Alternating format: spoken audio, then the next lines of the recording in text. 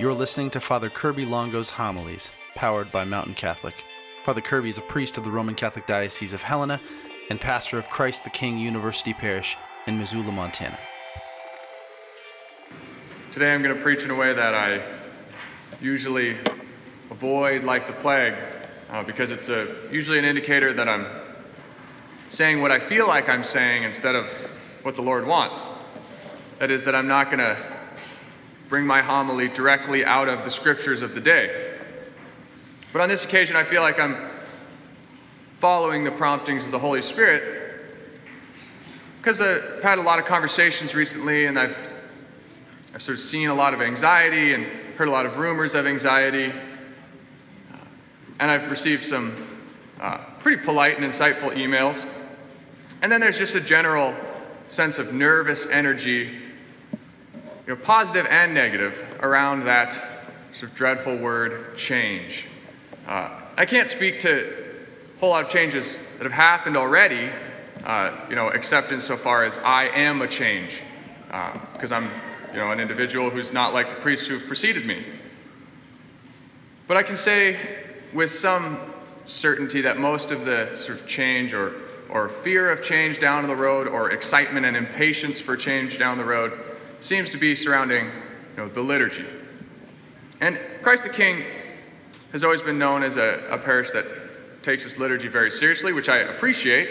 I love coming into a place that loves its liturgy and takes so seriously the thing which is central to our lives as Christians.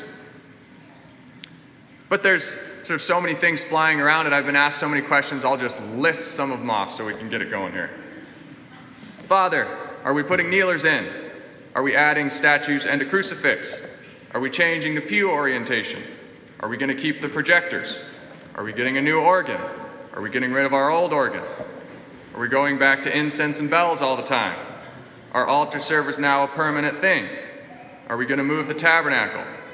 Is the choir going to change its repertoire? Are we going back to the Latin Mass? We're going to burn the building down. Just kidding.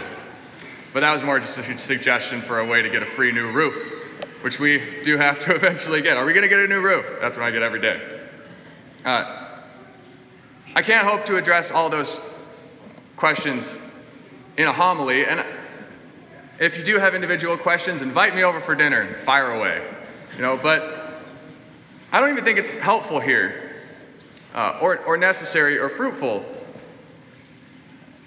because I think we need to get at the root of what we're doing here before we discuss anything. Get to the foundation, and then we can sort of move forward properly. What is the Mass? Why has the Church built herself entirely around this one day, this 1 hour of our life? So much so that our whole society has built its week around Sunday. Why do we bother showing up, sacrificing our time, our money, our energy, and our skills to provide a space for this act? What is it about it? Those are worthwhile questions, and they deserve a worthwhile answer. And if we can get there, and only then, we can move into some of the sort of details and aesthetics with the hope of a fruitful result. In doing this, I don't want to begin at the Second Vatican Council. I don't even want to begin at the Council of Trent, the Council of Nicaea, or the Council of Jerusalem in the Acts of the Apostles. I want to go all the way back to Mount Sinai, where the Israelites first met the Lord, where they first encountered God and became his people. When Moses first approaches Pharaoh after meeting the Lord in the burning bush, what does he demand of Pharaoh? Does he say, "Let my people go, free the slaves"? No, that's actually not what he says. He says, "Let us go that we may serve the Lord in the wilderness." All he asks is that the people might go out into the wilderness and serve the Lord.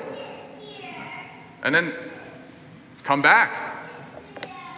And then 4 more times, after the Lord has sent various plagues to sort of open Pharaoh's eyes a bit, the negotiations continue, and we learn more and more about what worship of God means. So Pharaoh's negotiating with Moses. And there's sort of 4 stages of this. Stage 1, he says, why don't you just worship here in Egypt? And Moses says, no, we can't do that.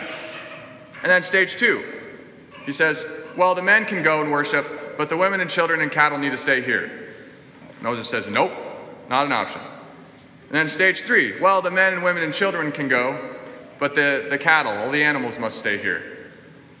And then Moses says, no. And then finally, after that dreadful 10th plague, Pharaoh just says, get out, all of you, go. And in each of these negotiations, we sort of learn something about what it means to meet God properly. First, that everyone must be present. We can't do it alone. It's not a solo act to worship God. Of course, we can pray by ourselves, but proper worship takes place all together. And second, we have to bring everything. We have to make everything available to God. We can't hold anything back because everything belongs to God. So the goal of the Exodus was to take themselves and everything they have and bring it before the Lord and ask Him how they are to worship Him. They don't know what He's going to call them to do, so they have to bring everything before Him. And then it's on Mount Sinai that God comes to meet the people. That He gives them both the rules of their worship and the law that's going to rule their life. And those two things are so deeply interconnected. It's their worship of the one true God that makes them a people, not the other way around. We always think that perhaps like a civilization arises and then brings about some sort of form of worship of God, and it's the other way around. Civilization arises out of worship. And if our worship breaks down, the road by which we meet God, then our civilization is going to break down. There is no way to found a law upon anything other than God. Otherwise, it will be tyranny. And so that seems like it might be getting abstract. It's crucial to bring order to what we do when we come together in worship. Because there's 2 extremes we're always tempted toward.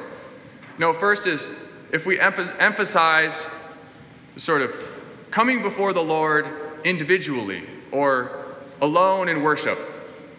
If we emphasize worship at the expense of communion with one another, then we tend toward this hyper-individualism in which there's no charity.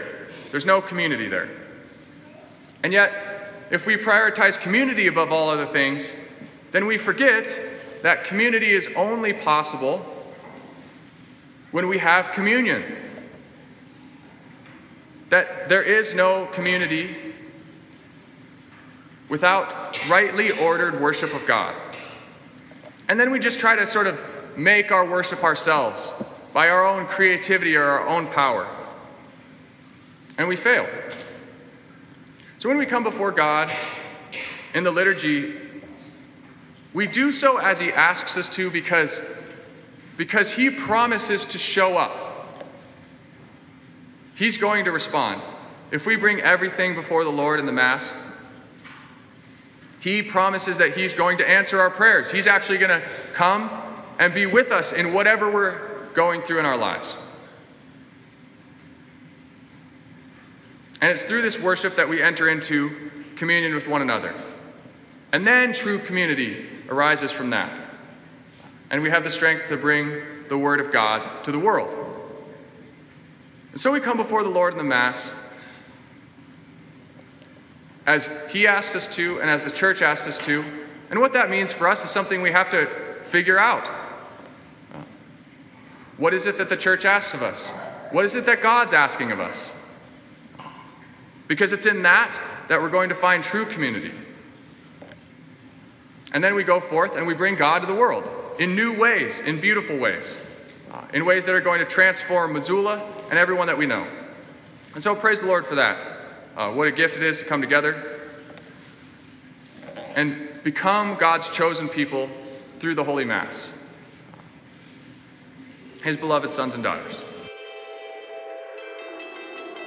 Thank you for listening to Father Kirby Longo's homilies. To support the work of Mountain Catholic, please visit paypal.me/mtncatholic.